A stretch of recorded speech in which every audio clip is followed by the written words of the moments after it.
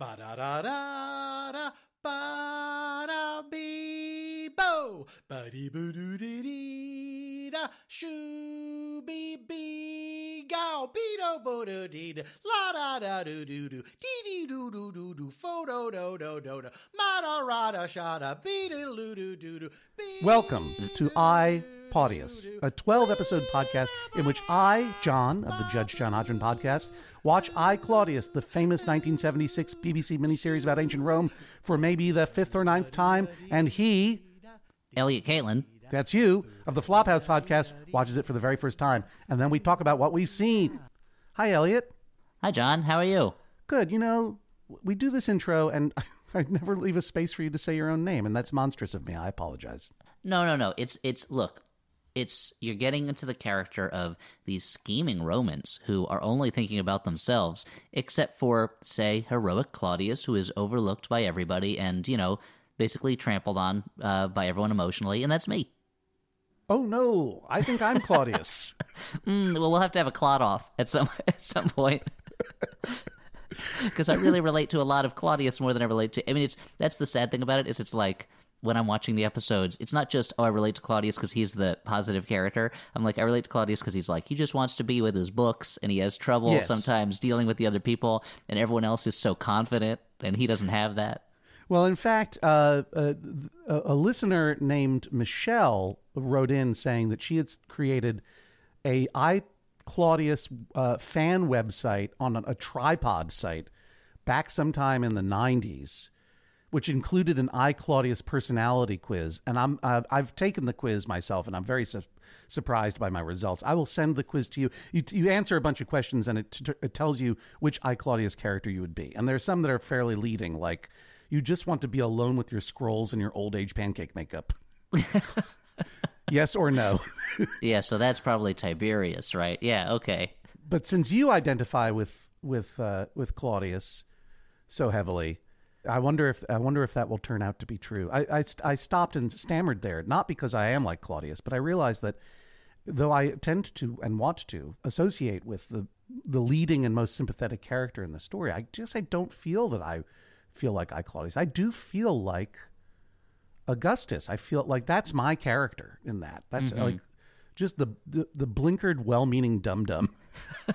I mean, I think there's a certain aspect of you that is larger than life. And Augustus, as played by Brian Blessed, certainly is. And I mean, yes. And in real life, I'm sure he was too. He was literally a man who... I think he's still alive. No, I mean Augustus. No, I think he's still alive too. He's a god. He'll live forever. Spoiler this episode's going to be an interesting one for you. But certainly, I bet Emperor Augustus was probably even more of a larger-than-life character than Brian Blessed is today. Brian Blessed, we'll have to save this for another time, but we should do a segment just on the life of Brian Blessed. Yes. Because his life is kabonks. Who wants to live forever?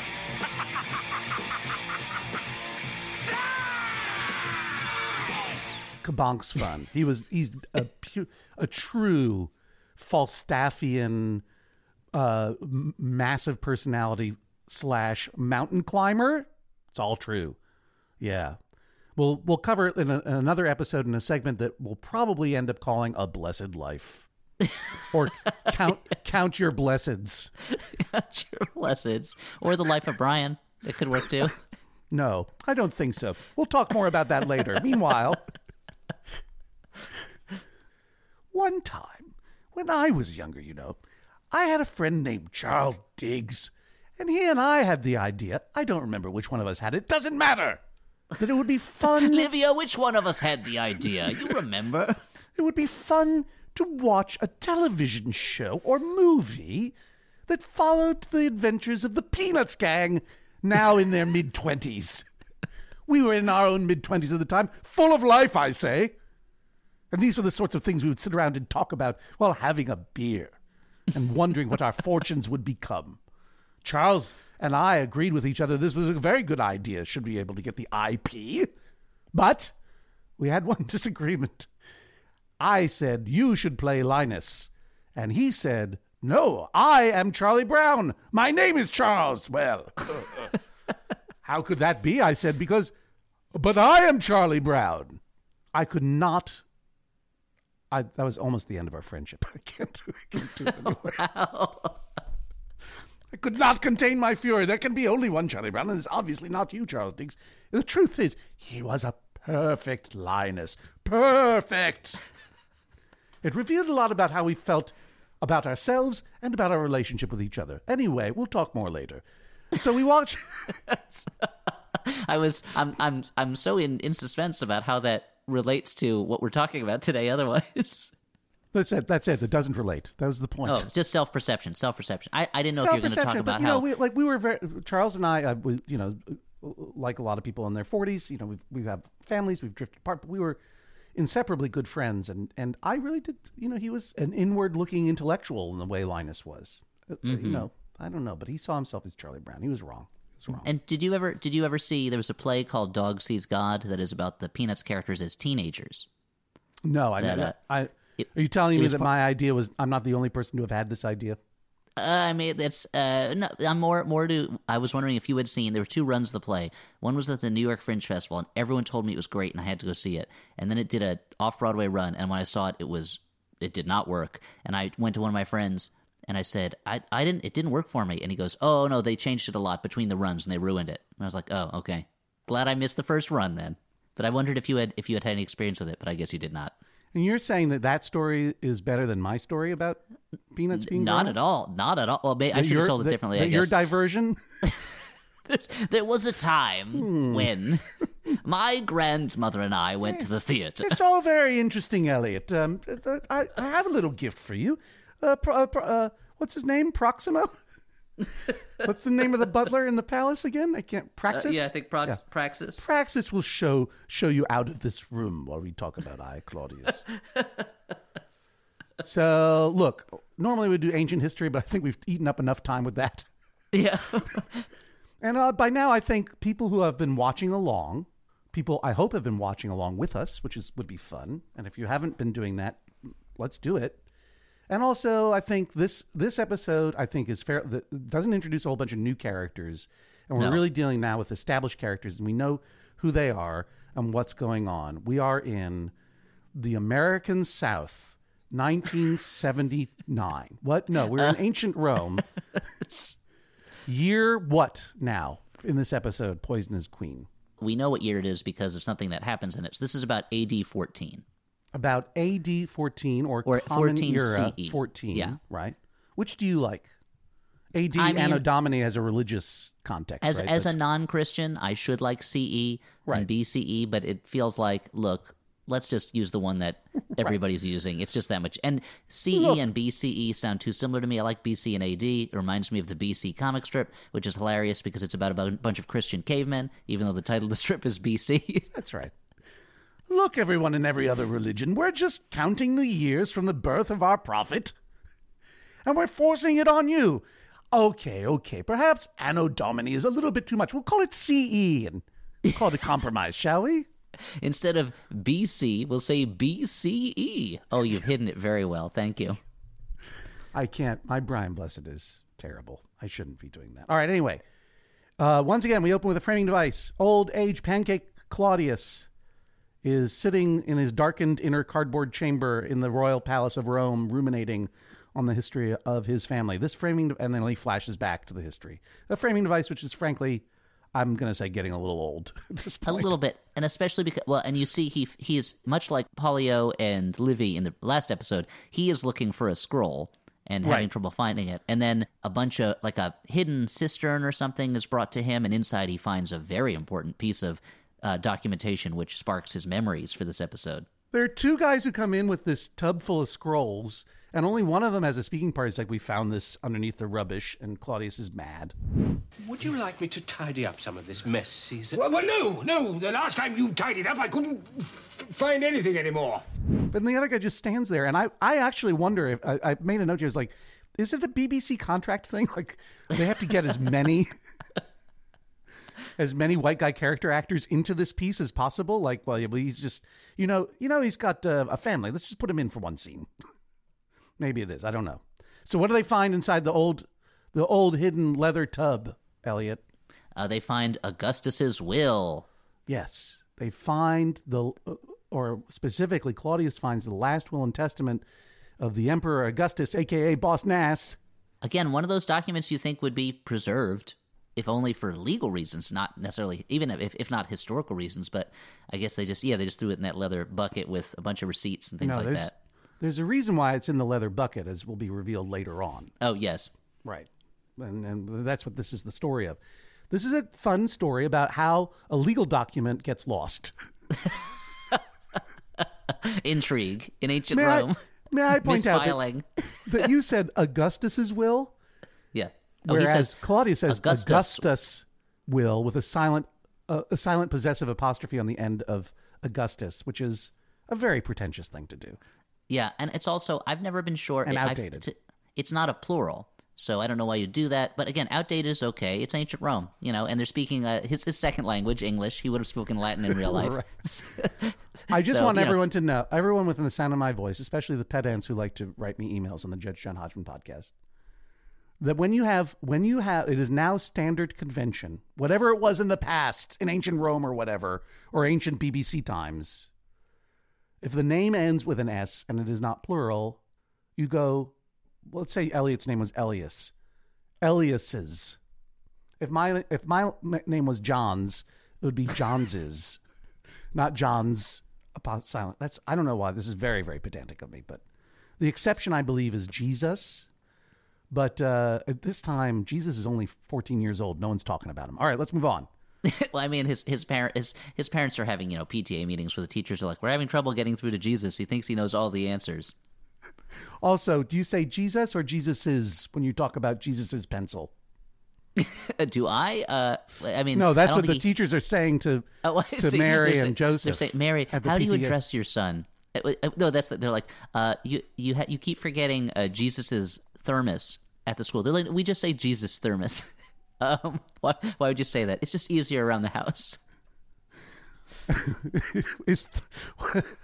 What if Jesus had a secret half-brother named Thermos? What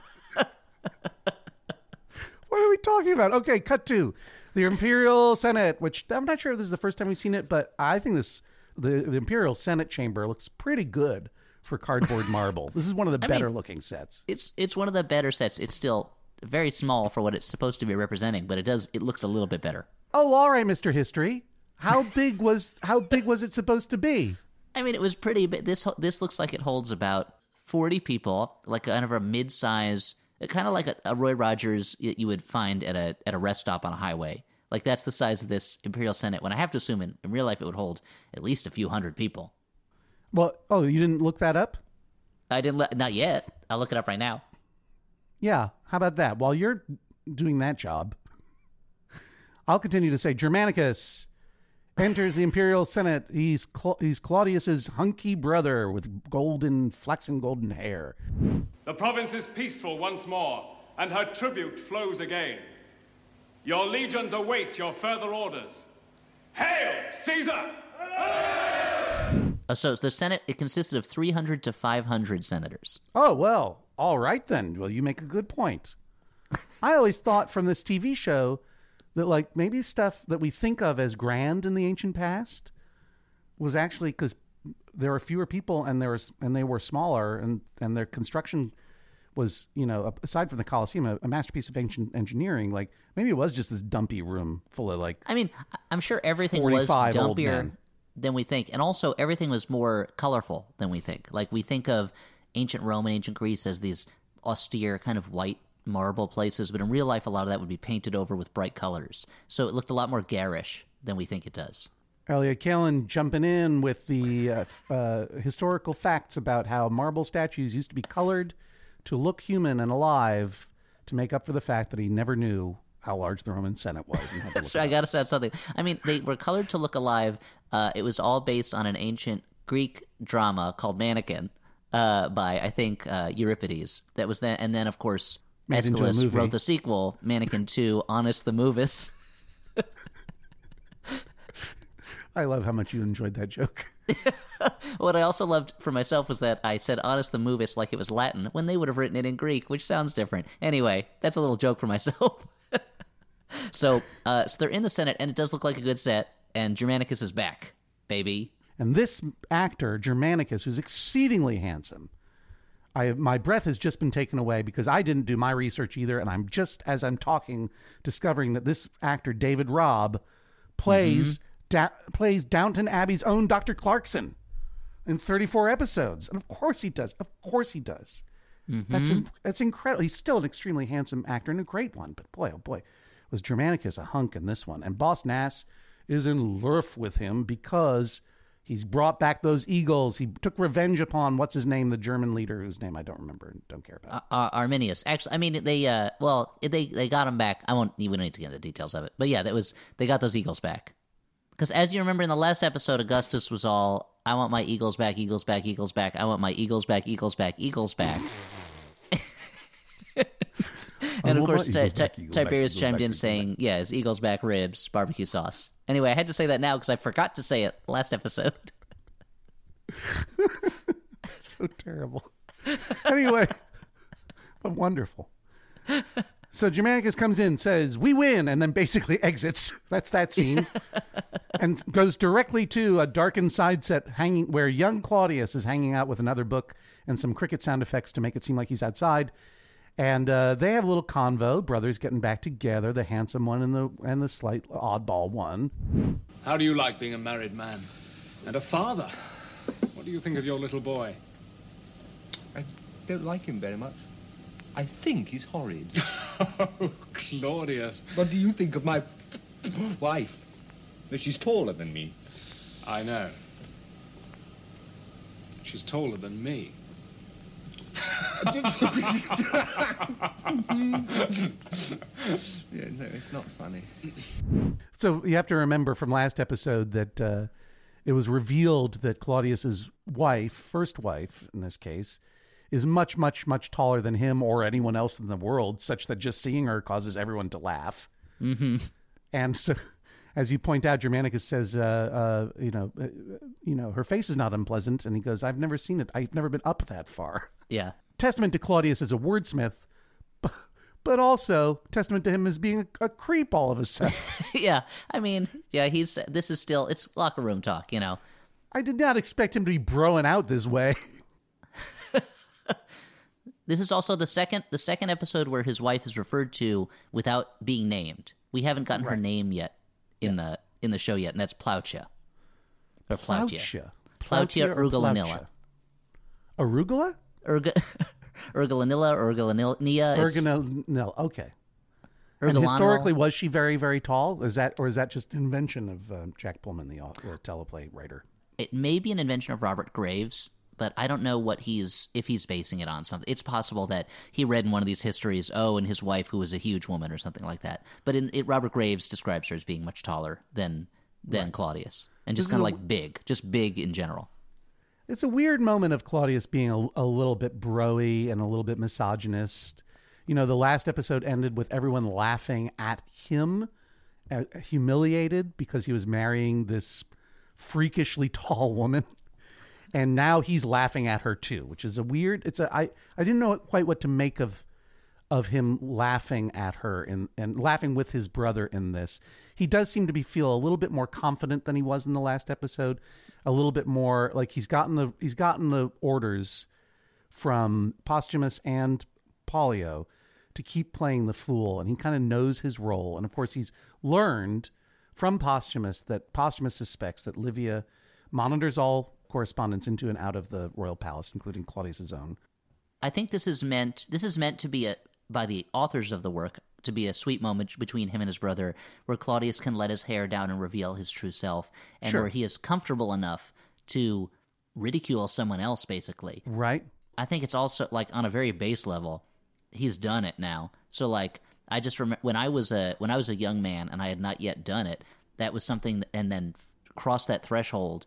It became suddenly I felt more confident just in the entire world around me because this manhood ritual that I had not achieved, I now achieved. It definitely comes off as a lot ickier now than I think it was meant to at the time. And I wonder if it's like, there's part of me though that likes like Claudius is not perfect. You know, aside from having these kind of physical defects that he has no control over, he is not a perfect person. He has his own times when he is not the best person he can be too, and that makes it. I like that more about him. It's very humanizing. Yes, I agree. You don't lose faith in Claudius in this moment. It was just rewatching it this closely after seeing it so many times is the first time I kind of noticed, like, oh, it's funny that what he reveals here in this intimate moment, that he's able to open up this way and get into this kind of banter, yes, but also reveal kind of that he's got some bad thoughts. He's not a perfect person. Yeah. Now, for those listening at home who may not know, Elliot made reference to doing it. If you're a young person, you should know that Elliot is referring to, I'm presuming, hugging and kissing in a close sexual way. He might be referring to seeing RoboCop. I'm not sure which was the big test of manhood in his life. No. I mean, seeing RoboCop as maybe referenced later was a big moment for me also. But I'm referring to the act of physical intimacy with a loved one or just another person of your choosing, and their choosing as well, in an entirely both sides wanting to do it way. Right. I just want to remind everyone who is listening that just like I, Claudius, this is a podcast that deals with frank sexual themes from time to time. There is, just like I, Claudius, there is nudity. I am currently topless. There will be a swear word later on, but also just like I, Claudius, this is something that you can enjoy with a precocious preteen, let's say. This is something that I enjoyed with my son. We've watched it a number of times together. And indeed, I watched this episode with him last night. So just a fair warning to parents and children in the audience as we go forward. I like that these warnings always happen after we've said some stuff. Yeah, it's going to get fucking crazy. Okay. So as you mentioned, Claudius, he thinks Livia is reading everybody's mail. He doesn't trust her. Oh, yes. And I will continue that sentence by saying part of his new maturity might come from the cynicism that he now has or is developing. Yes. Coming to believe Posthumus's accusation that Livia has essentially been one by one murdering even members of her own family, anyone who might get in the way of Tiberius ascending to the throne. And he tells Germanicus that Posthumus was exiled because Livilla accused him of rape. He thinks that Livilla lied about her rape accusation and Livia put her up to it.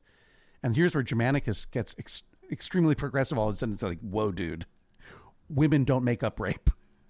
Why would they make such an accusation? And he gets to answer back a little bit to the weirdly MRA fantasy of Livilla's false rape accusation of the last episode. But of course, in this story, Livilla's accusation of rape was false. It got Boss Nass to send Posthumus off to a little island to banish him and to get him out of the way of Tiberius' ascension to the throne. And now Claudius is saying to Germanicus, over the years, she has systematically destroyed his mother, his two brothers, and possibly his father, Agrippa. He believes she poisoned Julia's first husband, Marcellus, and had a hand in our father's death when he saw what she was doing. He believes that she poisoned our grandfather. He believes she will stop at nothing to ensure that Tiberius follows Augustus. He believes she's mad. And I said all that without stuttering. And Germanicus is like, do you have any proof? And Claudius is like, no. But maybe Augustus will believe, maybe the Augustus will take the accusations seriously if they come from Germanicus because they are in Lurf, because Germanicus just returned home from a triumph. Cut 2. Brian Blessed trimming his fake fig tree in the cardboard garden. He seems very happy, and he's whistling a weird tune in a weird way.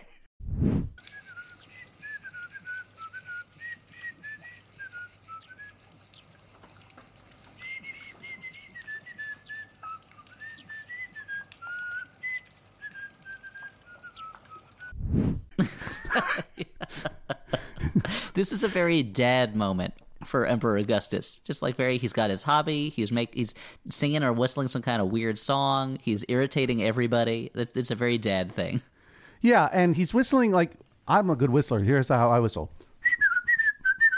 But he's doing some weird thing through his teeth so that he's not forming his lips around the whistle. So his lips are dead. And he's like whistling through his teeth. He looks like he's in this perpetual grimace going, I can't do a whistle through my teeth. But it's this weird otherworldly not like a happy song that sounds full of rage. And that's where he's at, as we discover in this scene. His eyes are lit with both anger and a kind of perverse delight that he now sees the truth of things. And in fact, he does, because we'll learn later on, and I might as well say it now, Germanicus does go to him and say, by the way, Claudius told me that your wife Livia has been killing all these people. And for once in his life, Augustus does not go, what? You're lying. He goes, what if you're telling the truth?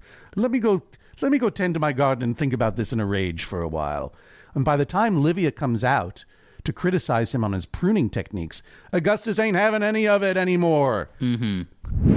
What are you now? An expert on gardening? Is that something else you've become lately? I'm only telling you. The gardeners all complain you spoiled them last year.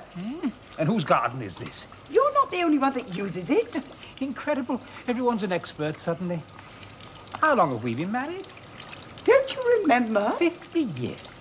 And in all that time, you've never been able to tell one plant from another. And suddenly, you know all there is to know about pruning.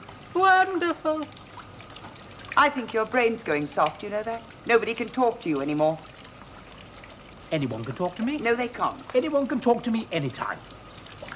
Except you. He yells back at her, defends himself. They get into a gardening fight. He says, you don't talk to people, you bully them.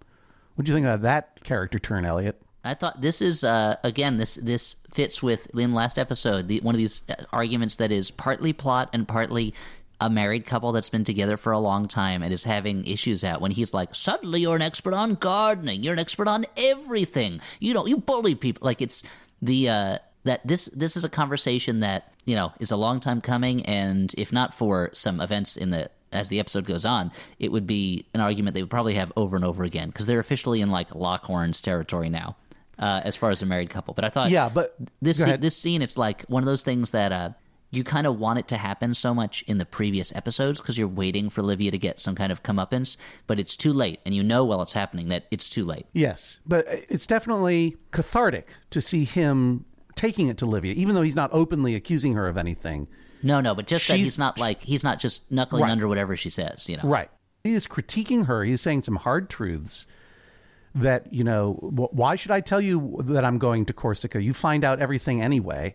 He's being really passive-aggressive, and he's not buckling under her as he normally does. And she realizes that after 50 years of manipulating him, she's at the disadvantage here. She didn't know that he was going to Corsica. She suspects that he's going to Corsica in order to see visit Posthumus. And she suspects correctly, but he won't tell her. And then, probably one of the greatest moments in the series, enter the Spanish melon. Have you tried this melon? They're from southern Spain. Try one. I don't want any. No, you don't eat enough fruit. If you ate more fruit, you wouldn't get so many wrinkles. There's a lot of eating in this. A lot of fruit eating in this episode. There's a lot of eating of different things. There's a lot of meal settings throughout all of this.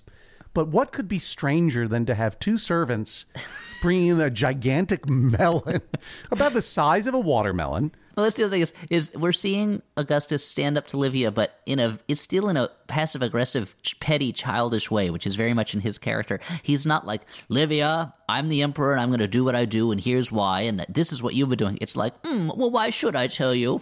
Well, have some melon, wrinkly. Like, it's... Because we all know melons prevent wrinkles, but... Yeah, no, it's extremely petty, and it's extremely gratifying to see him have the upper hand, and even though you know in your heart that it's too late for him to take control of the situation, you are hoping for him. But all of this arguing and bickering and brinksmanship happens over a melon, literally as he's cutting huge chunks of melon and just like gnawing on them with his back to the camera through most of it. I have to assume that this is much the same way that in one of the early James Bond movies, I forget which one it is, they show him like going through customs and the music is like ba-da-da-da, because to the British viewership of the time, just international travel was such a luxury, such a glamorous thing. I wonder if there's still part of like in 70s Britain, the idea of like fresh melon is just like, check out how decadent these Romans are. They can have fresh melon whenever they want. It could be, but as stagecraft, I would love to know. Unfortunately, Jack Pullman, who wrote the screenplay, is no longer living. I would love to know who came up with this idea, like rather than just have them, because, we are in an episode now where we're starting to see certain narrative techniques turn into motifs, turn into cliches, like opening with Claudius crankily working on his book in his darkened cardboard chamber. Mm-hmm. I mean, it's like, give me something, put this in a different, give me something new. Maybe have this be in action a little bit. Maybe he's dangling from a guy line into his chamber like Mission Impossible or something. Like, and so to frame this conversation around the eating of this melon with his back to the camera for most of it is like, that's a real choice that somebody made, and I think it works. And I would love to hear what inspired that. Well, it's just and unfortunately, the director of the series, Herbert Wise, also passed a few years ago, so we can't ask him. Right, but he might have known. Maybe he wrote it down and put it in a leather tub, and he put it in the cellar. We won't find it for decades.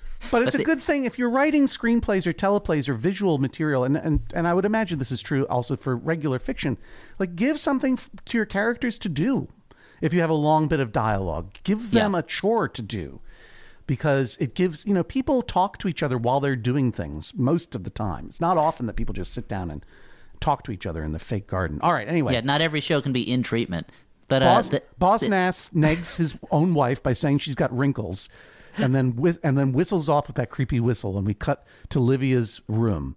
And Livia is now shaking down Livilla because she's accusing Livilla of narking on Livia, telling somehow Augustus knows that Livia's been up to some dirty tricks, and Livilla knows what Livia's been up to, so she accuses Livilla, but Livilla says, no, it's not me.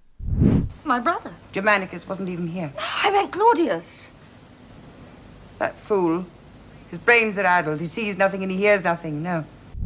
It shows Livia judging other people the way she would judge herself, which is something we see a lot in certain public figures today, where she's like, everyone is out to get their own stuff, and if they're not, it's because they're a fool and they don't know enough to do it. So the fact that Claudius, not just his stammer or his limp, but I think the fact that he is not actively plotting against other people is evidence to her that he is a fool and can't know anything.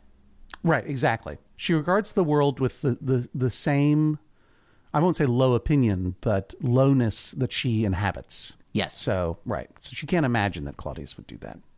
Would even notice what was going on. He's too dumb. He's too busy trying to climb up his super tall wife. But now we know that Augustus knows something, and now we know that Livia knows that Augustus knows something, setting things in motion. And that's when we cut to Posthumus in his island hut, a new island hut set. This one I will grant you, a little bit grimmer, quite a bit grimmer than Tiberius's island hut set. Tiberius is kind of an island villa, and this is more of an island shack. Yeah. It's island shack. Soldiers walk in. Posthumus gets up. He's like, this is it. They've come to kill me. But the berobed figure clutching his hood over his face who enters is not death at his door. It's Obi-Wan Kenobi chasing off the Tusken Raiders. Yeah, with a crate dragon call. Yep. Brian Blessed in this Jedi robe really looked like Obi-Wan Kenobi in that moment in Star Wars, A New Hope, Episode 4. There you go. That's all. It's just funny to me. No, it's not obviously Obi-Wan Kenobi. It's Boss Nass, Emperor Augustus himself. He's come in. He has made the surprise visit that exactly what Livia suspected he was going to do, and he's alongside shocked. His friend Maximus, who he introduces. Oh, right. Right. He says, here's my friend Maximus, and Maximus is like, yo, and he's like, Maximus, please leave so we can talk. Again, like, it's got to be a BBC make work job. Well, Maximus, this friend of his, was supposedly there with him, and his appearance here is a very ham-handed setup for this character's semi-importance later on. But the way they do it is just like, yo, anyway, you've established that you're here. Get out of here. There's no real reason for you to say anything else. I'm glad to know that at least they're trying to be truthful to history by adding this rando, Quintus Fabius Maximus, my friend. Oh, by the way, my friend Quintus Fabius Maximus here. Hello, goodbye. Well, that's the thing. They call him Quintus, but I think his name was actually Paulus Fabius Maximus, and he was the son of Quintus Fabius Maximus the Elder. But that doesn't matter. They call him Quintus in the show, right? No, I would agree. That doesn't matter. So what I was going to say is... It heartens me that they are trying to stick close to a certain historical veracity, but at the same time, from a storytelling point of view, this dude does not need to be here. And I not at fully all. believe that it is BBC make work in action. But so Augustus is ashen-faced at seeing Posthumus in his hut. He said, how thin you look, how pale. They didn't tell me it would be like this. And Posthumus is like, What did you expect? A fat, jolly man full of laughs and jokes? and it would be more convincing to me if this actor had actually looked thinner and paler. He looks like he's in really great shape. But Looks- yeah. I mean, so this is the actor, now I forget his name. Do you remember his name from last time?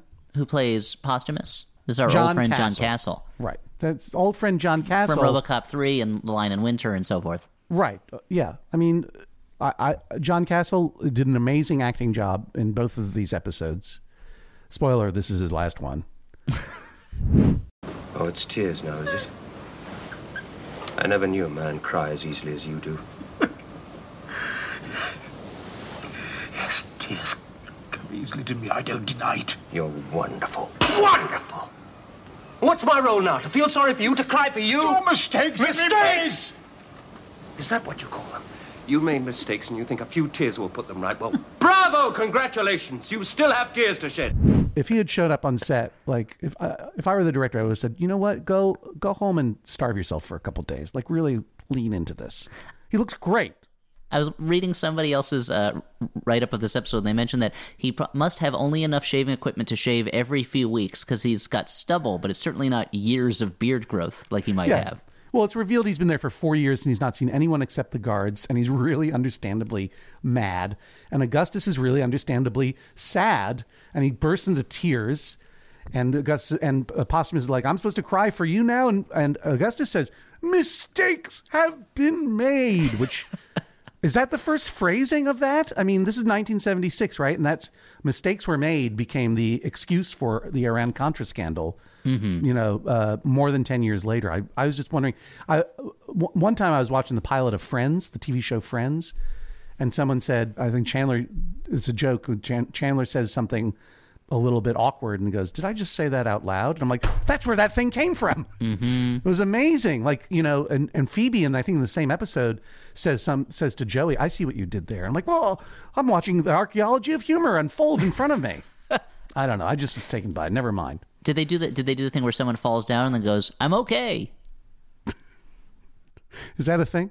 That's maybe my least favorite of those. You see it a lot in kids' movies and cartoons. There is an episode in the first season of Friends where Ross and Rachel are having a fight, and Ross inexplicably pulls out a huge melon and sits with his back to the camera. Says, and you eats should it have more slowly. melon, Rachel. You'd get fewer wrinkles. Yeah, and then he puts a turkey on his head. Friends, okay. Posthumus yells at him for a while, wah, wah, wah, but at the end he's like, yeah, you know what, I will come back. It's real family primal scream therapy that we're seeing. Like, this is a real family therapy moment between father and adopted son/stepson. Yeah. And I'm like, okay, you know what, Posthumus, easy. Like, I think that little hut looks pretty good, as I've said many times. All I crave is for some daddy to order me to go take a permanent vacation on a Mediterranean island for 4 years. That little hut is not as good as Tiberius's hut, but it's a pretty good hut. It's pretty good. And you know what? 4 years is nothing. That goes by in a second. Even when life expectancy is 29 or whatever it was in ancient Rome. It's gonna be 4 years, and now you're going to be emperor. Like, stop whining. So eventually does stop whining. He said, all right, I'll come back to Rome and be emperor after you die. And Augustus says, yep, I'm going to get rid of Tiberius. I'm going to make you the heir. I'm going to put it in my will. Mm-hmm. And I'm just going to wait for a second until Tiberius is out of Rome, and then we'll bring you back to Rome. But is there time to wait? I don't think so. No, of course not, because Olivia, much like money, never sleeps. That's right. That's why we cut back to Livia's room. She is meeting with the Queen Vestal. What is the Queen Vestal, Elliot? So this is the leader of the Vestal Virgins, which were kind of a combination. I've never been able to fully understand what they were. The College of the Vestals was like this group of women that took care of sacred things, and they weren't allowed to have... They're essentially nuns in a sense, but nuns that held a civic position. And the idea that was like, well, if Rome is going to be safe and Roman society is going to stay pure in what it is, then the College of the Vestals needs to be taken care of, and we need women fulfilling this role. And they took, it says, a 30-year vow of chastity, and they were kind of the keepers of, like, state and civic, not law exactly, but like how things were supposed to be done. And it's this way in which Rome merged religion and civic society in a way that our country just doesn't the same way, and not a lot of places do, but they serve both a kind of civic and religious function, but I've never been able to fully understand why they existed or what, and I was not able to do enough research to get to that. But anyway, marble statues are painted in colors. Yeah, exactly. Right. This is the important thing, is the Queen Vestal is retiring. She's had a great career. Also, the Vestals hang on. They are in charge of keeping these legal documents safe. You know what? I under seal. never put two and two together. I'm looking at this now. Sorry. That Vesta was the Roman version of Hestia, the goddess of the hearth. And so they were specifically priestesses of Vesta, and that's why they're called Vestal. But it's that must, so they're basically keeping the home soul of Rome in shape, you know. And so the will would be probably as a personal legal document, they would have it. Okay. And marble statues are painted in bright colors. Okay, so anyway. So Livia runs one of the most smoothest short cons of all time. Two women together in a tiny little conspiracy. Yes, that would certainly set our minds at rest. But it has his seal on. Oh, but that's nothing. I have the use of his seal. I've had it for years. Like, just watching her play this woman like a liar is incredible. And I mean a Roman L-Y-R-E, liar. Bling, bling, bling. But she also plays her as a liar because she lies quite a bit. She lies to her, and basically she says, hey, here's what happened. Remember how when you took your oath, you really wanted to renovate the house of the Vestals? You wanted to rebuild the house, and there wasn't money for it? Well, I'd really love to help you out, and I think Augustus has left money for me in my will. And if he has, I think Augustus has left money for me in his will, I should say. And if he has, I'm going to pay for your renovation. And the Vestal's all excited or whatever. And she says, has he come by to make any changes in his will? Because Livia has guessed what Augustus is up to. And the Vestal says, yes, indeed. And then Livia says, basically, she will call in the Roman property brothers and pay for the reno if the Queen Vestal will let her have a look at Boss Nass's will, which Boss Nass has recently changed. And the Vestal knows that this is wrong, but she really wants those new countertops and that open living plan in the Vestal house. Oh, she doesn't know she doesn't get to keep the furniture. Yeah, exactly. She goes along with it, and so we know behind the scenes that Livia is going to gain possession of Augustus's will. Cut to Boss Nass's bedroom, which I don't think we've ever seen before, or it's been maybe the same. This may be the same room that Drusus and Tiberius were whacking the medicine ball back and forth at each other in. I think that may have been the Wymnasium from episode 1, repurposed now for Boss Nass's bedroom. He's suffering, he's ailing, he's lying down. Guess what? Funny coincidence. Now all of a sudden he's got terrible stomach troubles. As soon as Livia starts to suspect him, he's starting to feel bad. His doctor, who's named Montanus, which is a great name, tells him to only eat milk products and eggs and give up work. He should take a vacation. Montanus is going to go talk to Livia about it. Dr. Montanus, Roman doctor. That's a spinoff of this. Oh, that would have been a great show. Dr. Montanus, Roman doctor. Doctor, what should I do? Well, let me look at this goose liver. It's not looking good. Are you going to inspect my body? I don't have to. Dr. Montanus, MD, would be the Quincy of ancient Rome. But Dr. Montanus is not as, and now children do not know what I'm talking about, the Jack Klugman TV show Quincy MD, about the crime-solving physician.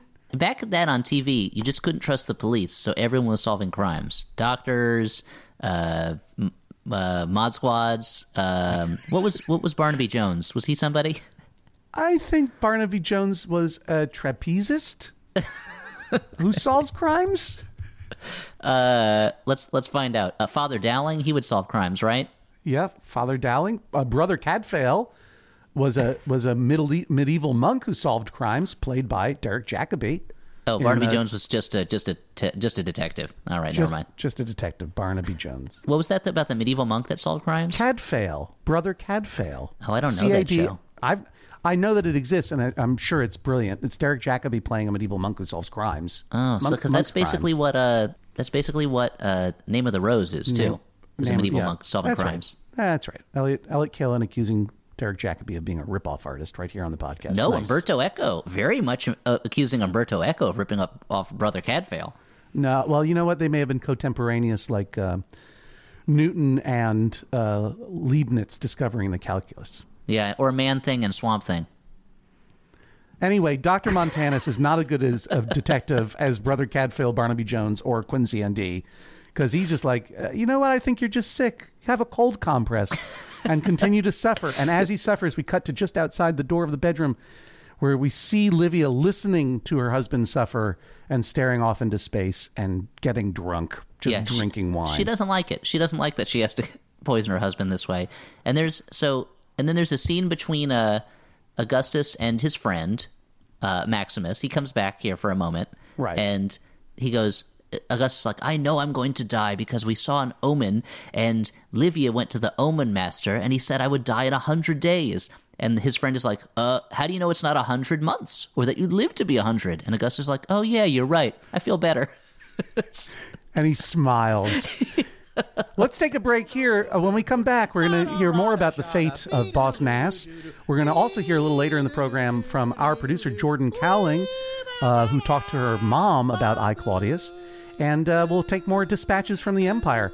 So stay tuned. Do you tune into this? I don't know. Keep listening.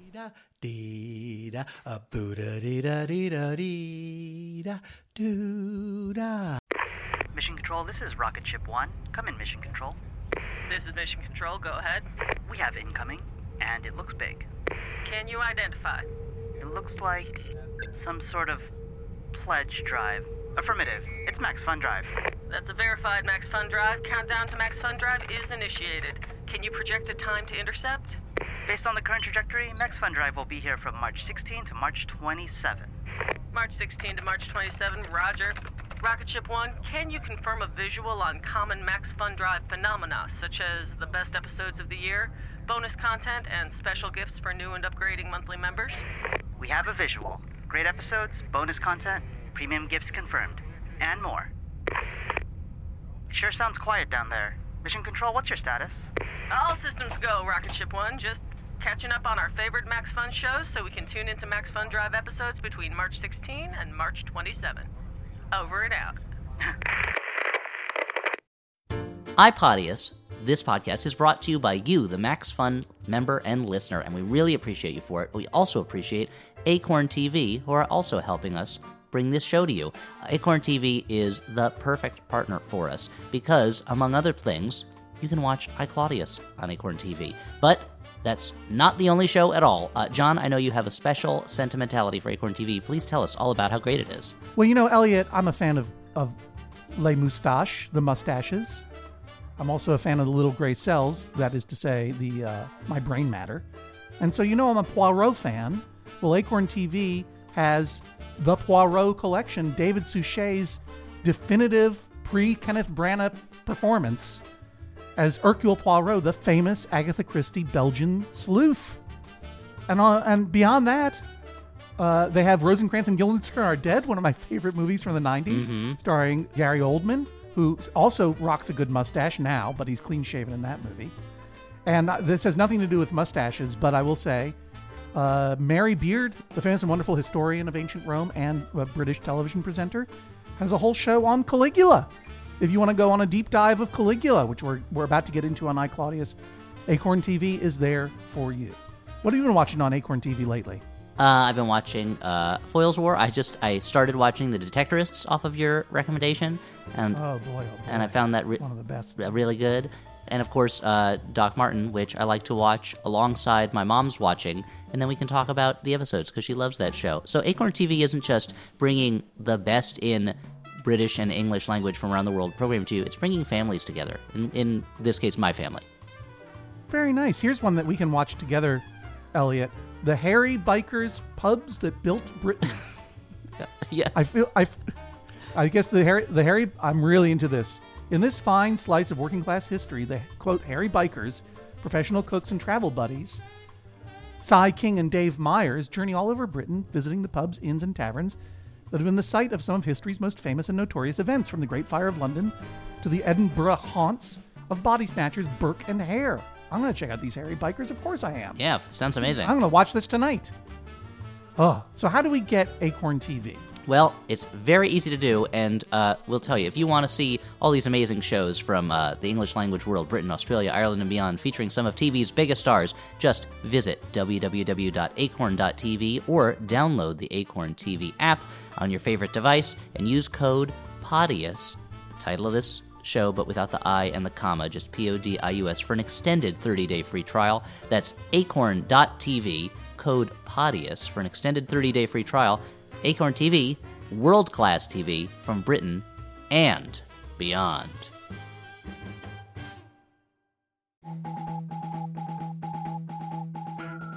Hey, I'm Dan McCoy. I'm Stuart Wellington. And I'm Elliot Kalin. Together we're The Flophouse, a podcast where we watch a bad movie and then talk about it. Movies like Space Hobos, Into the Outer Reaches of the Unknown and the Things That We Don't Know, the movie, and also Who's That Grandma? Zazzle Zippers, Breakdown 2, and Backhanded Compliment. Elvis is a policeman. Baby Crocodile and the Happy Twins. Leftover potatoes? Station Wagon 3. Herbie Goes to Hell. New episodes available every other Saturday. Available at MaximumFun.org or wherever you get your podcasts. Bye.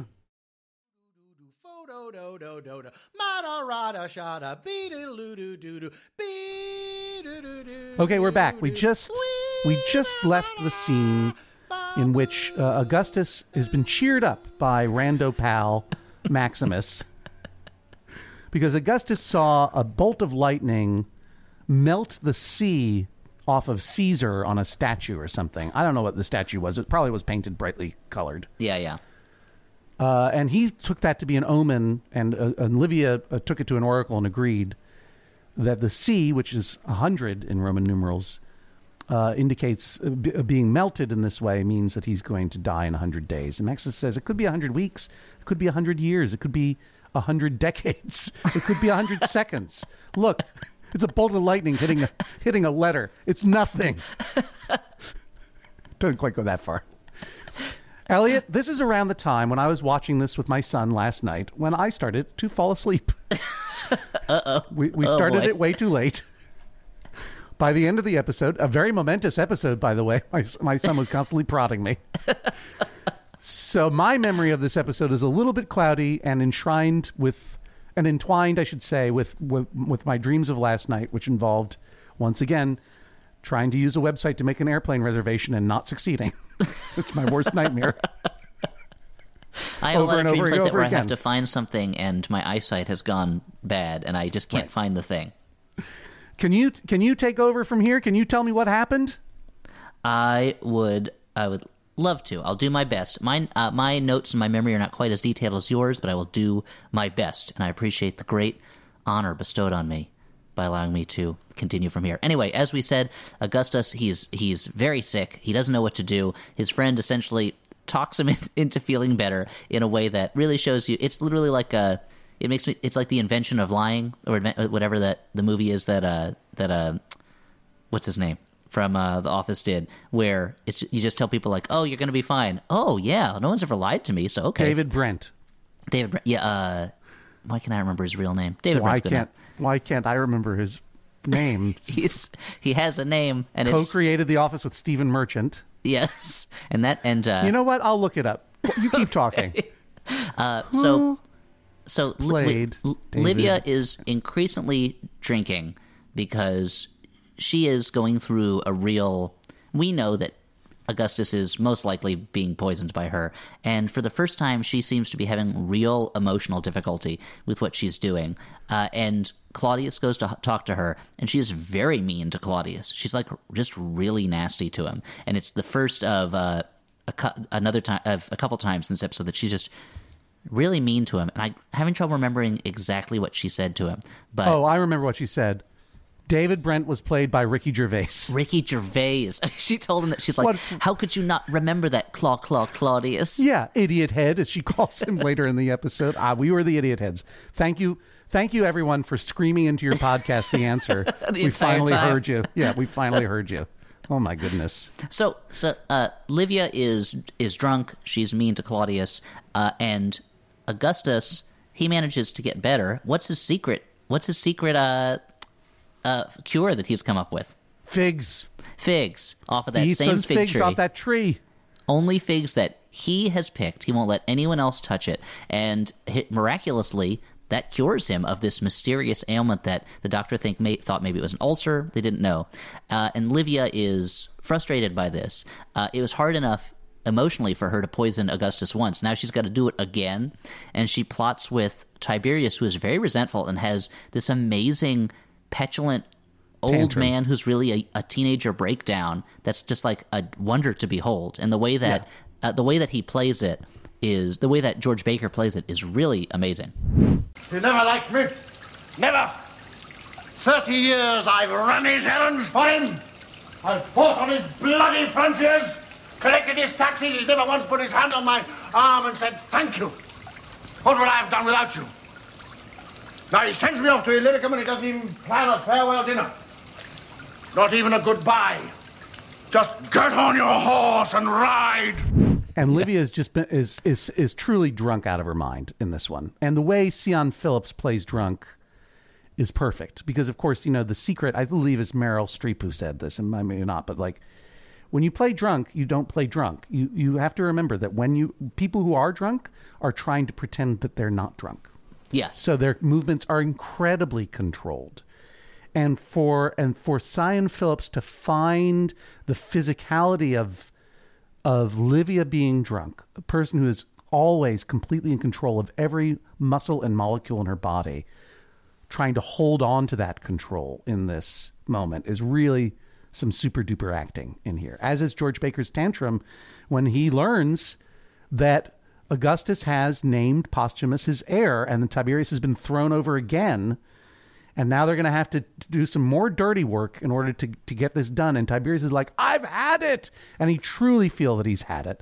He's so resentful, and you really get the sense of this guy who, like, for years has been the tool of other people, specifically his mother, and disliked by a lot of people, and dislikes himself. And finally, the thing that was going to make it all worthwhile, this thing he doesn't even seem to really want that much, being emperor, is even that's been taken away from him. And he's like, oh, what's the point? Like, what? Why? Yeah. Like, he's just so at the end of his rope. Yeah. I will retire. I've gone away before. I'll go away again. And she says, don't go too far. You can go, but don't go too far because you might have to come back fast because she's got a plan. Mm-hmm. So that's when we cut to other garden, which is where Claudius is hanging out with his book. Nighttime garden. And Boss Nass is like, oh, what a pleasant garden. I've never been here before. Well, anyway, I'm feeling much better because I'm eating unpoisoned figs all the time. And now I know you're my friend and you've been my friend all along. Thank you. Germanicus told me that you told him that my wife is a murderer. Thank you. I was wrong about you. And then it's like, and he's so kind. And he's like, we'll talk again. We'll talk many times. And of course, we'll talk more later is my favorite line of the whole podcast. Miniseries. TV show about which this podcast is about. It's Ricky okay. Gervais. We knew what you meant. Ricky Gervais struck again. But when he says it here, we'll talk many times. It's so bittersweet because, of course, this is it for him. It's just, and talk about performances. Like the change of who Augustus is now that he understands what's been happening is it comes out in his face so beautifully. And you do, I found myself just heartbroken here because you do hope. I hope for him, even though he's kind of been terrible. I've always hoped for him because I see myself in him because I talk that way all the time. Yeah, and there's something about seeing someone who has brought very much a lot of this on himself by being, as Posthumus said earlier, like willfully oblivious to things going on around him. Right. That now all these things that he thought were senseless tragedies afflicting him have one reason, and he knows that can be dealt with. And so there's hope in him in a way that we've seen him through most of the series either boisterously foolish or pretending to be boisterously foolish, but almost always vexed and frustrated and confused by what's going on around him. And now finally, the scales have fallen from his eyes. And deeply hurt. Yes. Too, yeah. It's like he has realized for the first time that he is not at the center of the universe. and that other people are doing things around him that can affect him, and that's been a liberating realization, for him. Yeah. And you watch, and he's so overpowering in this scene, and Derek Jacobi is so good at seeming as someone who is not quite sure how to take what's going on in front of him. And I wondered how much of that was Claudius being talked to by Augustus as an equal for the first time, and how much of it was Derek Jacobi just like dealing with this onslaught of emotion that Brian Blessed is like thrusting upon him.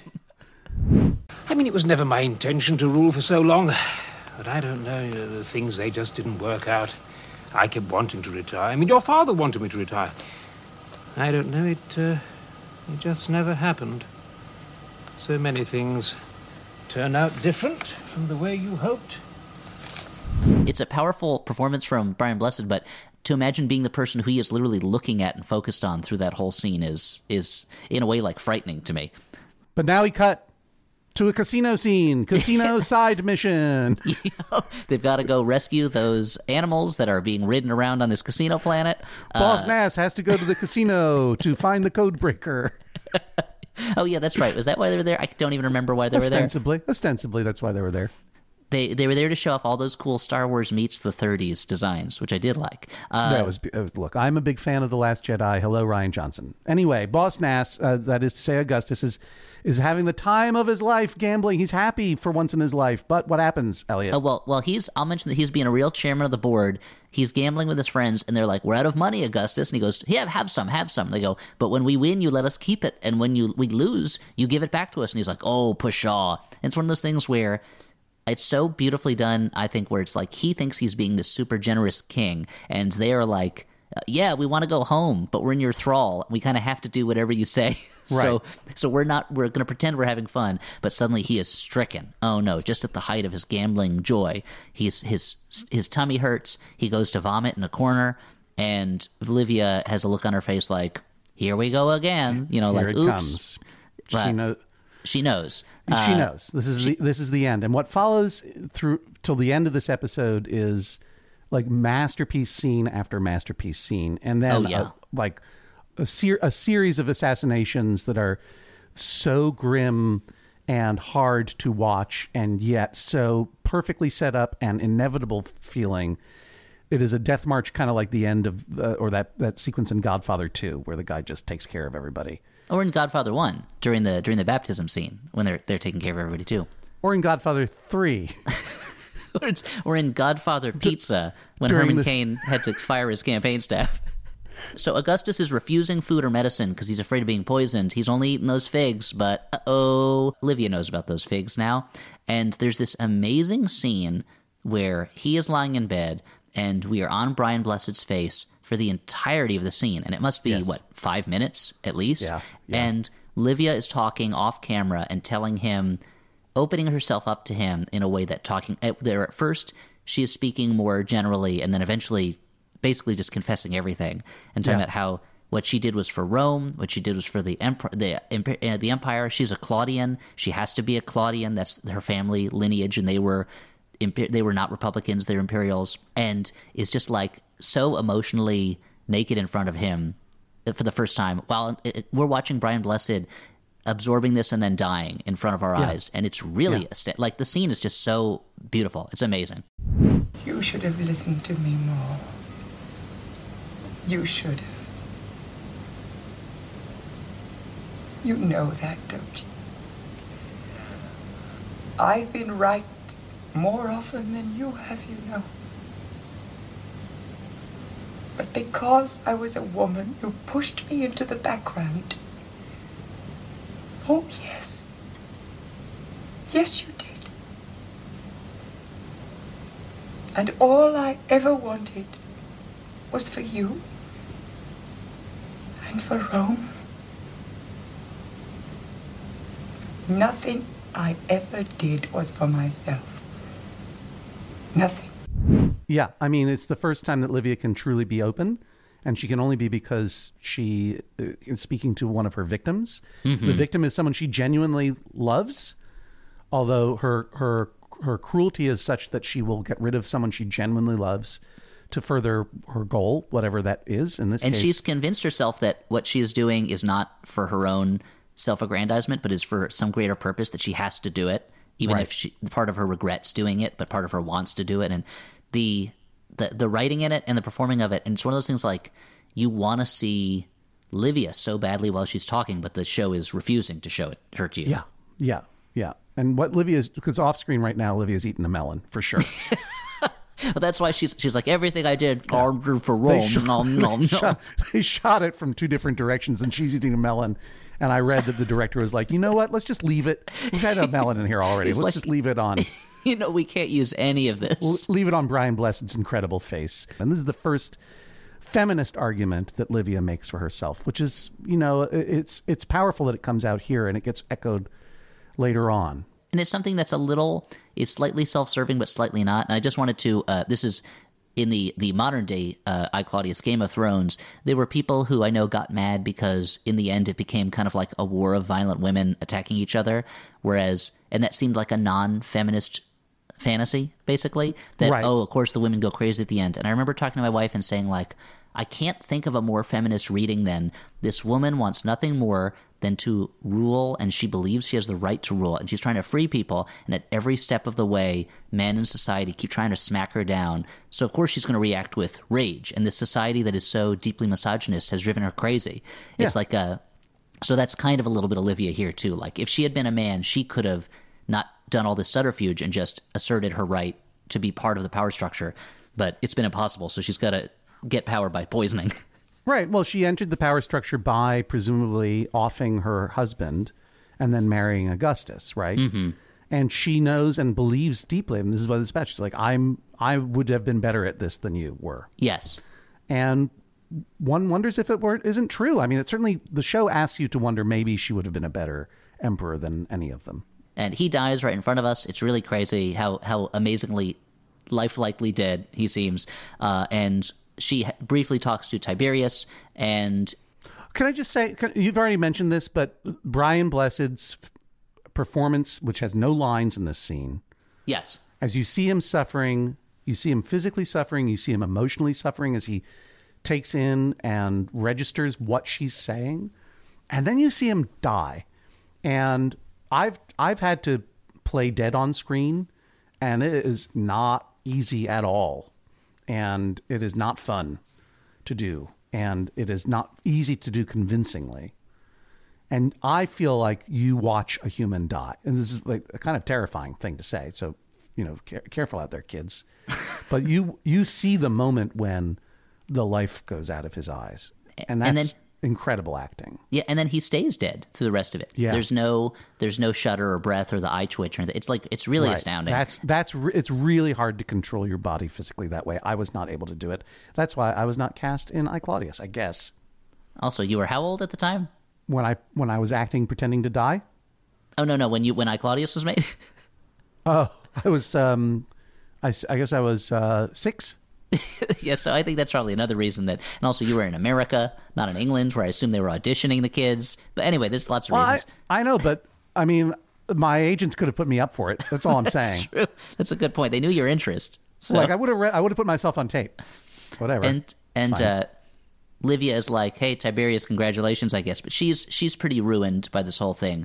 Yeah, and this is also, I mean, boom. So now she comes outside. She says to Tiberius that Augustus is dead. She's crying, like Sion Phillips is crying real tears here. Mm-hmm. This is for real. This is an acting, this was the other form of acting that's really, really hard is crying real tears. I'm able to do it now.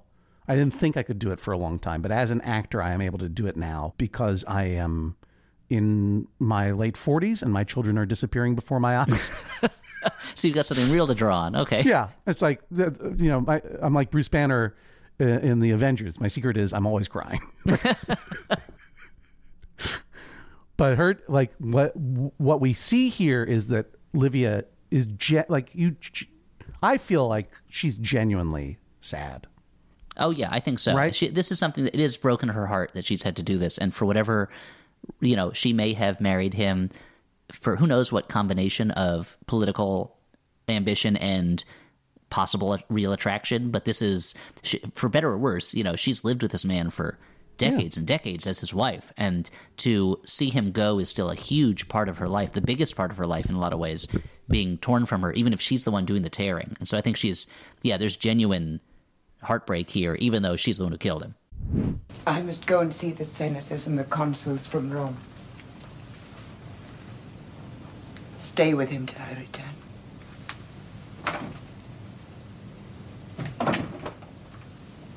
By the way, don't touch the figs. And when she tells Tiberius, and Tiberius says the earth will shake, the way George Baker says that line gives you a whole other dimension to like this "what have I done" moment. Do you know what I mean? Because you believe Tiberius is emotional as well. He's been, for better or for worse, part and parcel of the high level administration of this empire, which is the entire known world. Not the entire known world, obviously, but their entire world. And he's taking it into himself what this means for this institution that he's served. Do you know what I mean? As well as whatever it means to him personally. And in both cases, you're like, oh, yeah, this is an act of grave consequence. And they are both dealing with it very emotionally. Tiberius knowing that he's going to become emperor now, too. Yeah, and this is a matter it's no longer a matter of like family rivalry. This is a historic moment that they have brought into being. And exactly. But Livia is still has enough wherewithal to tell Tiberius as he's leaving, don't touch the figs. Yes. Because she figured out that he was eating those figs and feeding himself on those figs and cheating or poisoning with the figs. So she painted them with poison. Yeah, just like those playing cards painting the flowers in Alice in Wonderland. She just went outside in the middle of the night with her bucket of poison paint and was just painting those figs with poison. And you'd think he'd notice when all the squirrels around, where there's just all these dead squirrels lying around the fig tree who were also being poisoned, but I guess it didn't occur to him. I don't know. Little known fact, in ancient Rome, figs were actually painted brightly colors. Bright colors. I can't even say it. No wonder he didn't like notice. The ninth callback of that thing, and I can't even say it. Ricky Gervais, jeez. So now it's daytime, and Livia lies to the members of the Senate who have come to visit Augustus. She goes, Augustus is sleeping right now. And they leave, and when they part, who's behind them? Oh, boy, it's Patrick Stewart. We'll take a break now. We'll be back in a moment with a visit from our producer, Jordan Cowling, and some dispatches from the Empire. You're listening to I, Podius, with I, John Hodgman. And I, Elliot Kalin.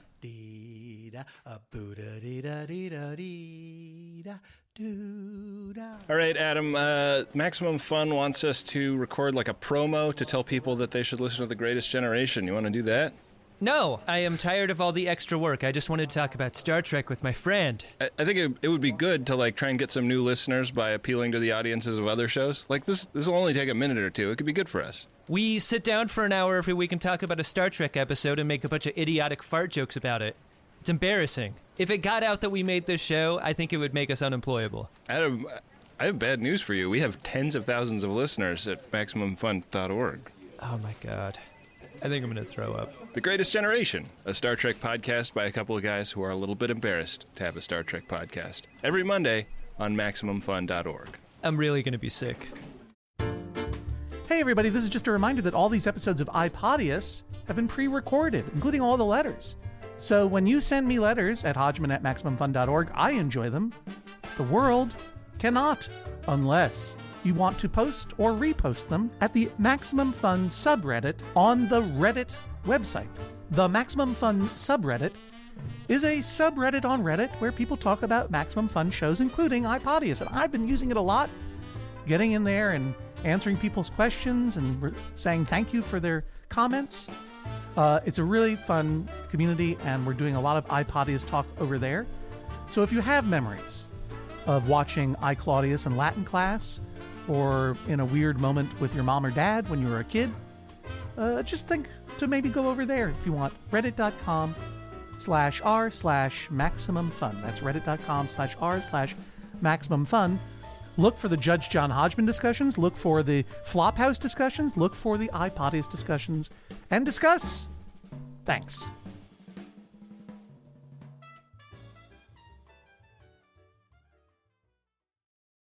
Spring! Be-doo-dee-doo-doo-dee-boo-doo-doo-doo. Ba-da-da-da-da. Ba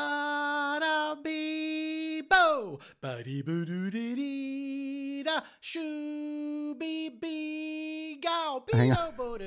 This is another moment where I'm like, I feel really, really like worried for myself, because what I'm trying to remember is the theme from Star Trek The Next Generation, and all I can think of is the theme from Jurassic Park. But it's like ba ba ba ba ba ba ba ba ba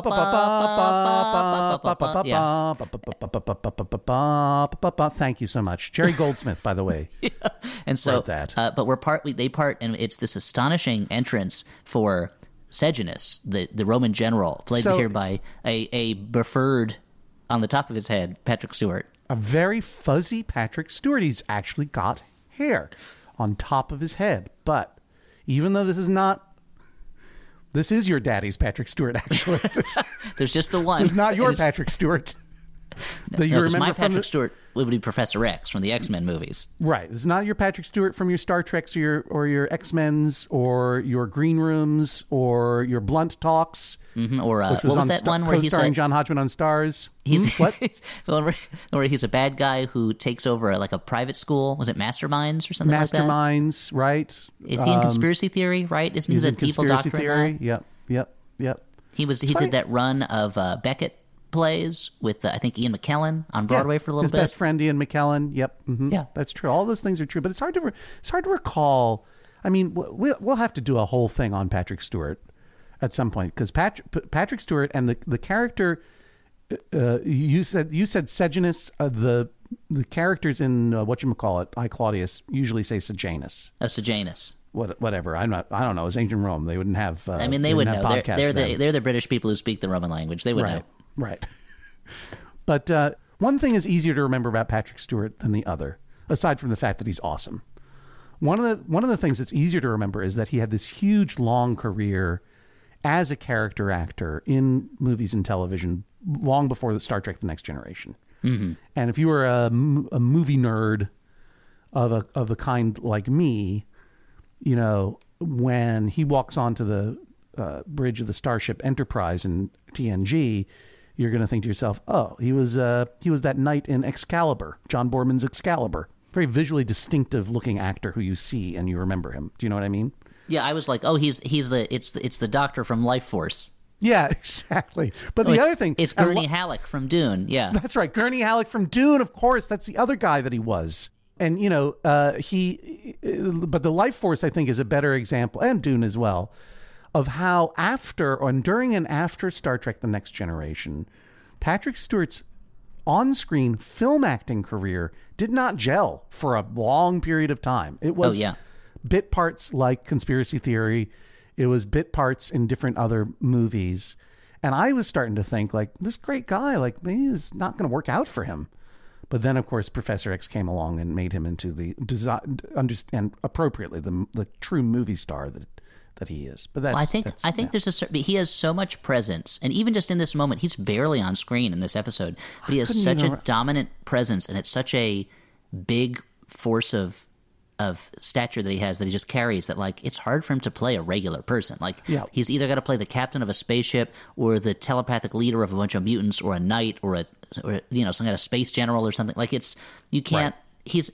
He's not going to be able to slip back and forth between ordinary parts. You know, the same way that like Brian Blessed can really only play like big parts. You know? Brian Blessed can only play Augustus or Boss Nass. Or what's his character in Flash Gordon? The leader of the Hawkmen in Flash Gordon. Gordon's alive! Gordon's alive! See, I can remember that, but like I can't remember Ricky Gervais's name. I can't remember the theme song from Star Trek: The Next Generation. And incredibly to my shame, I went on the Patrick Stewart thing. I couldn't pull Gurney Halleck from Dune.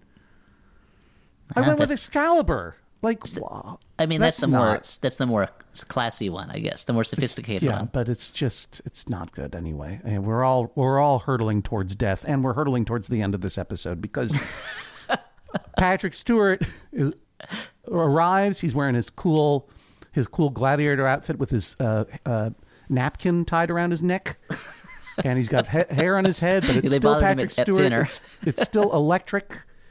And Livia says, "You're the son of such and such that was referred to me." He goes, "Mm-hmm."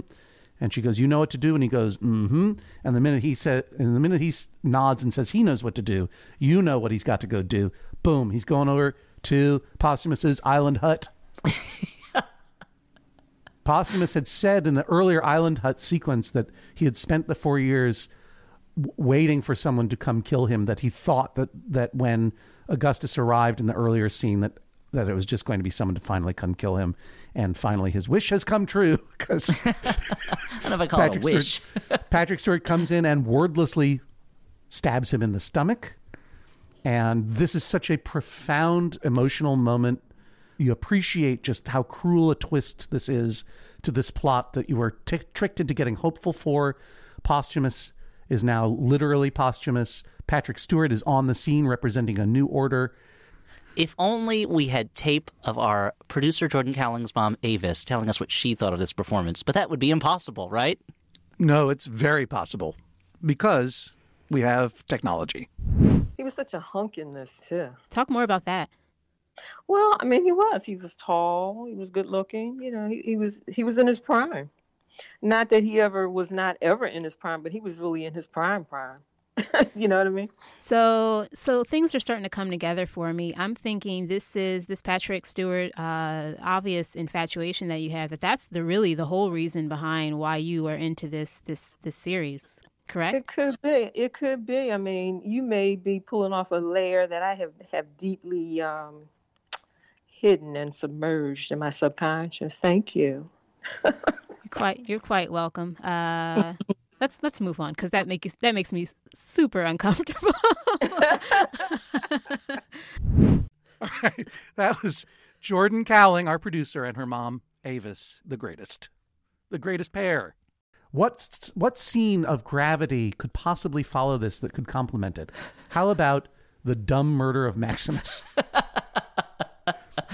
How about a scene that is essentially a repeat of this scene, killing Maximus, who's also knew about Livia, so therefore she sent soldiers to kill him. He was the only witness to Augustus's new will, so he's got to be removed. He was at the scene. He was there when he visited Posthumus, and but it is a killing that is such a it's like what such tragedy an anticlimax. Tragedy is repeated as farce, but in this case it's scene to scene. And Maximus, when they stab him, like his eyes go crossed. He's like, oh.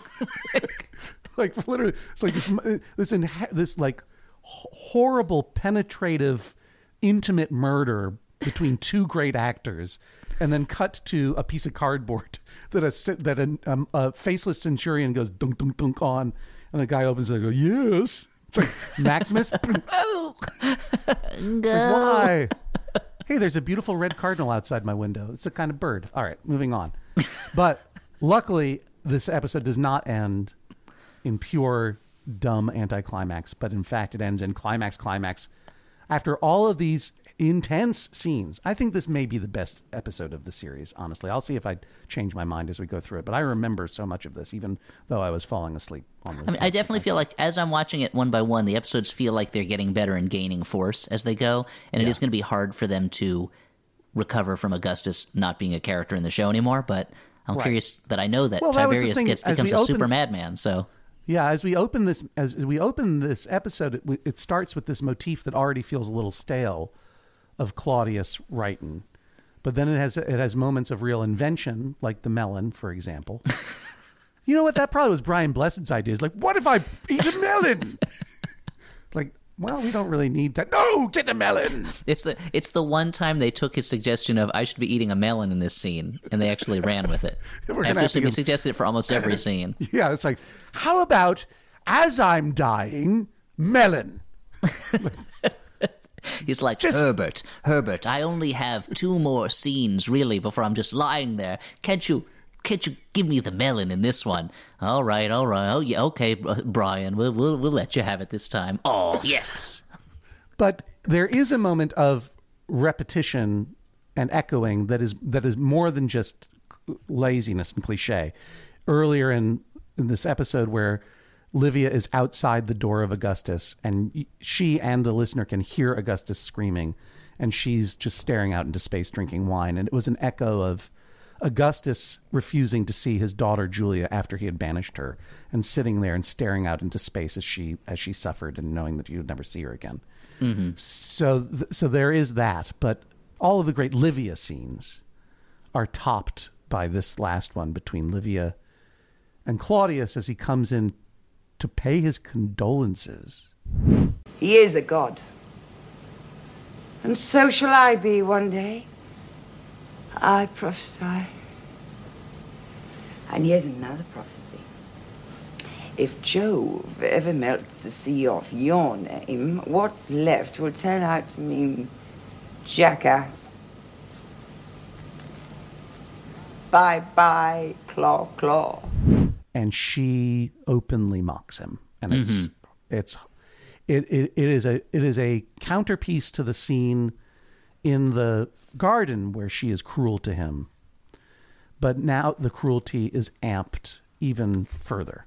Yes. Well, now it's like she's gone, that emotional chasm that she was in, she's crossed it, and now she loves nothing and cares about nothing. And he goes, oh, they're reading the will. And Livia goes, they think they are. And like, she's so assured of Claudius's idiocy that she allows herself that little moment of pride to show, where she's essentially admitting, oh yeah, I pulled a fast one on this one.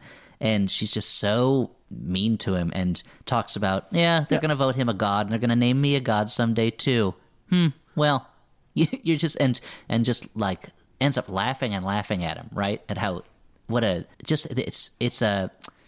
moment where she must feel it like ultimate triumph, and she's been presented with this guy who she thinks is so worthless, and so she can just kind of like really unleash on him, and it's really horrible.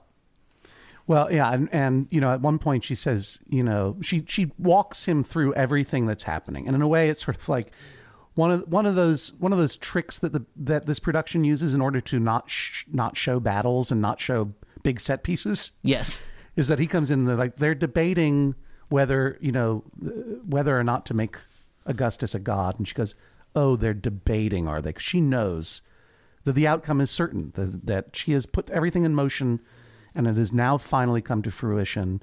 The will has been read in the Senate, naming Tiberius as chief heir. By acclamation and by manipulation of Livia, certainly, the Senate is now about to vote Tiberius and ask him to continue as emperor, which is what she has been going for. She knows this is going to happen. She knows that when they're, quote unquote, debating whether or not Augustus shall be named a god, that it's going to happen. It's everything that she has woven, all the threads she has woven have now been pulled into the final shape of this tapestry of Tiberius becoming emperor and she becoming the emperor's mother, and I think she hopes emperor de facto, right? Yeah. But I read this moment a little bit differently than you do, because she feels free to be open with him. And eventually she does open up to him, but she feels free to sort of tip her hand that she knows what's going on. A, because she thinks she's a fool and doesn't understand what's happening, which is good because he does know what's happening, even though etiquette requires him to come pay his condolences. Mm-hmm. He knows that she's a monster, right? And there was a very great chance, and he's very lucky that at no point did Augustus tip off Livia that Claudius knew, right? Because she knew that Maximus knew. She knew that Posthumus had to die. If she had any hint, Claudius is the only reason that Augustus knew. If she had any hint, right, that Claudius knew, he would be marked for death. He'd be dead, yeah. So she's sort of tipping her hand that, like, all of my schemes have now hatched out. And when she says, do you think he deserves to be a god? We know from this scene, and especially later on, that it's her dream to become a goddess. And when he answers in like, well, of course it was foretold by Jove, she treats him with such contempt, because I think in this moment, this is one of those moments, and this is maybe what you were getting at, Elliot, where her interrogation of Claudius about, like, do you think he will be a god, is asking essentially, like, do you think there's an afterlife? You know what I mean? Like, do you think that he should be a god? And he answers, well, it's foretold. She goes, why was it foretold? Well, an omen. Don't you think these omens are stupid? This is a moment, I think, where she's really reflecting upon the fact that she's murdered her husband. His being named a god is not going to mean anything. Probably her being named a goddess is not going to mean anything. Perhaps it's all meaningless, and she did it all, not for nothing, but for a kind of hollow victory, that it's all just small, petty, earthly bullshit Yeah, stuff. and eventually she's going to die too, and there's nothing that she's done that's going to stop that. Right. And her contempt for Claudius is not merely just ableism in this case. I think it's contempt for his idealism, for him saying, of course he will become a god. It was foretold. She's like, you're stupid. Everyone is stupid. And the anger that she vents on him, I think, is her version of mourning for what she's done to Augustus, is my take on it. The episode started with Claudius laughing at now in on the laugh, ha, ha, ha, ha, ha, after he was laughed at the end of the last episode. He was in on the laugh earlier on with Germanicus, but now he is the object of laughter again, as she truly does a Cruella de Vil laugh. And we crossfade back to old pancake makeup Claudius yelling at her memory, wicked woman, wickedness, poison is queen. Great. The end. It's a really chilling and rough, and there's a certain part of me that's like, oh, the series could end there if it needed to.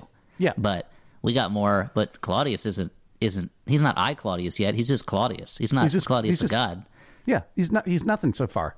But there's something about the way that they jump around in time. I think I was talking about it last episode about how who's jumping around in time here. Yeah, I know. Oh, I'm unstuck. That the last episode, how these things have been just sitting in Claudius's mind for years, no matter what happens to him. And there's something about that that dissolves from him hearing her laugh to him shouting at her laughter as an older man, that it took me a moment to remember again, like, oh yeah, this is years and years later. These are things that have been, this laughter has been echoing in his mind probably his entire life since then. And that's such a, long after she's dead. And it's such a terrifying thing, such a horrifying thing, that, you leave this episode just being totally drained and totally like, oh, okay, I guess nothing matters. Well, back to my normal life. What Livia reminds you is that there's a very thin, dangerous line between pragmatism and nihilism. And she is drifting into nihilism in this moment. Yeah. And trying to take Claudius down with her. So. And I just feel for the PBS fundraisers who would have to follow this and try to explain why it's worth that tote bag to donate some money to keep your PBS broadcaster around, when Livia has just shown you that life is a joke and that nothing is worth anything. Well, but I mean, this is why it's important that, I Claudius was a traumatic moment in a lot of children's lives as they saw their parents watching it.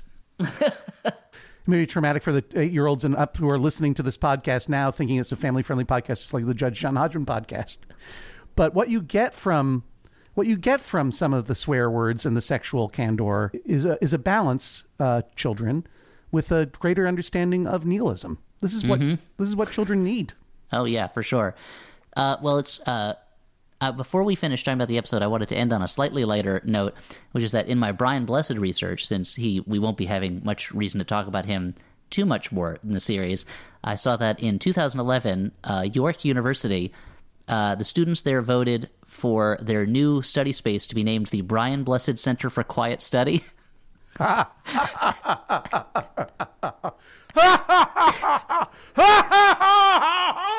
Oh, that's rich. Gordon's alive! Gordon's alive! Incredible. Everyone's an expert suddenly. So I thought that was a nice, you don't get too many ironically named academic spaces. Well, we've come to the end of another episode of I, Podius. Thanks again to our producer, Jordan Cowling. Our theme music is performed by Paul F. Tompkins. Thank you, Paul. Our senior producer is Laura Swisher, and if you're watching I, Claudius as you listen to the podcast, please tell us about your reaction to the show. You can reach John at @Hodgman on Twitter and @John Hodgman on Instagram. You can reach me at Elliot Kalin on Twitter. Next time we'll be discussing episode V, Some Justice. I, Podius is brought to you by Maximum Fun. For I, Podius, it is I, John Hodgman. And I, Elliot Kalin. And we'll talk more later. Thanks for listening. MaximusFun.org. Comedy and culture. Artist owned. Audience supported.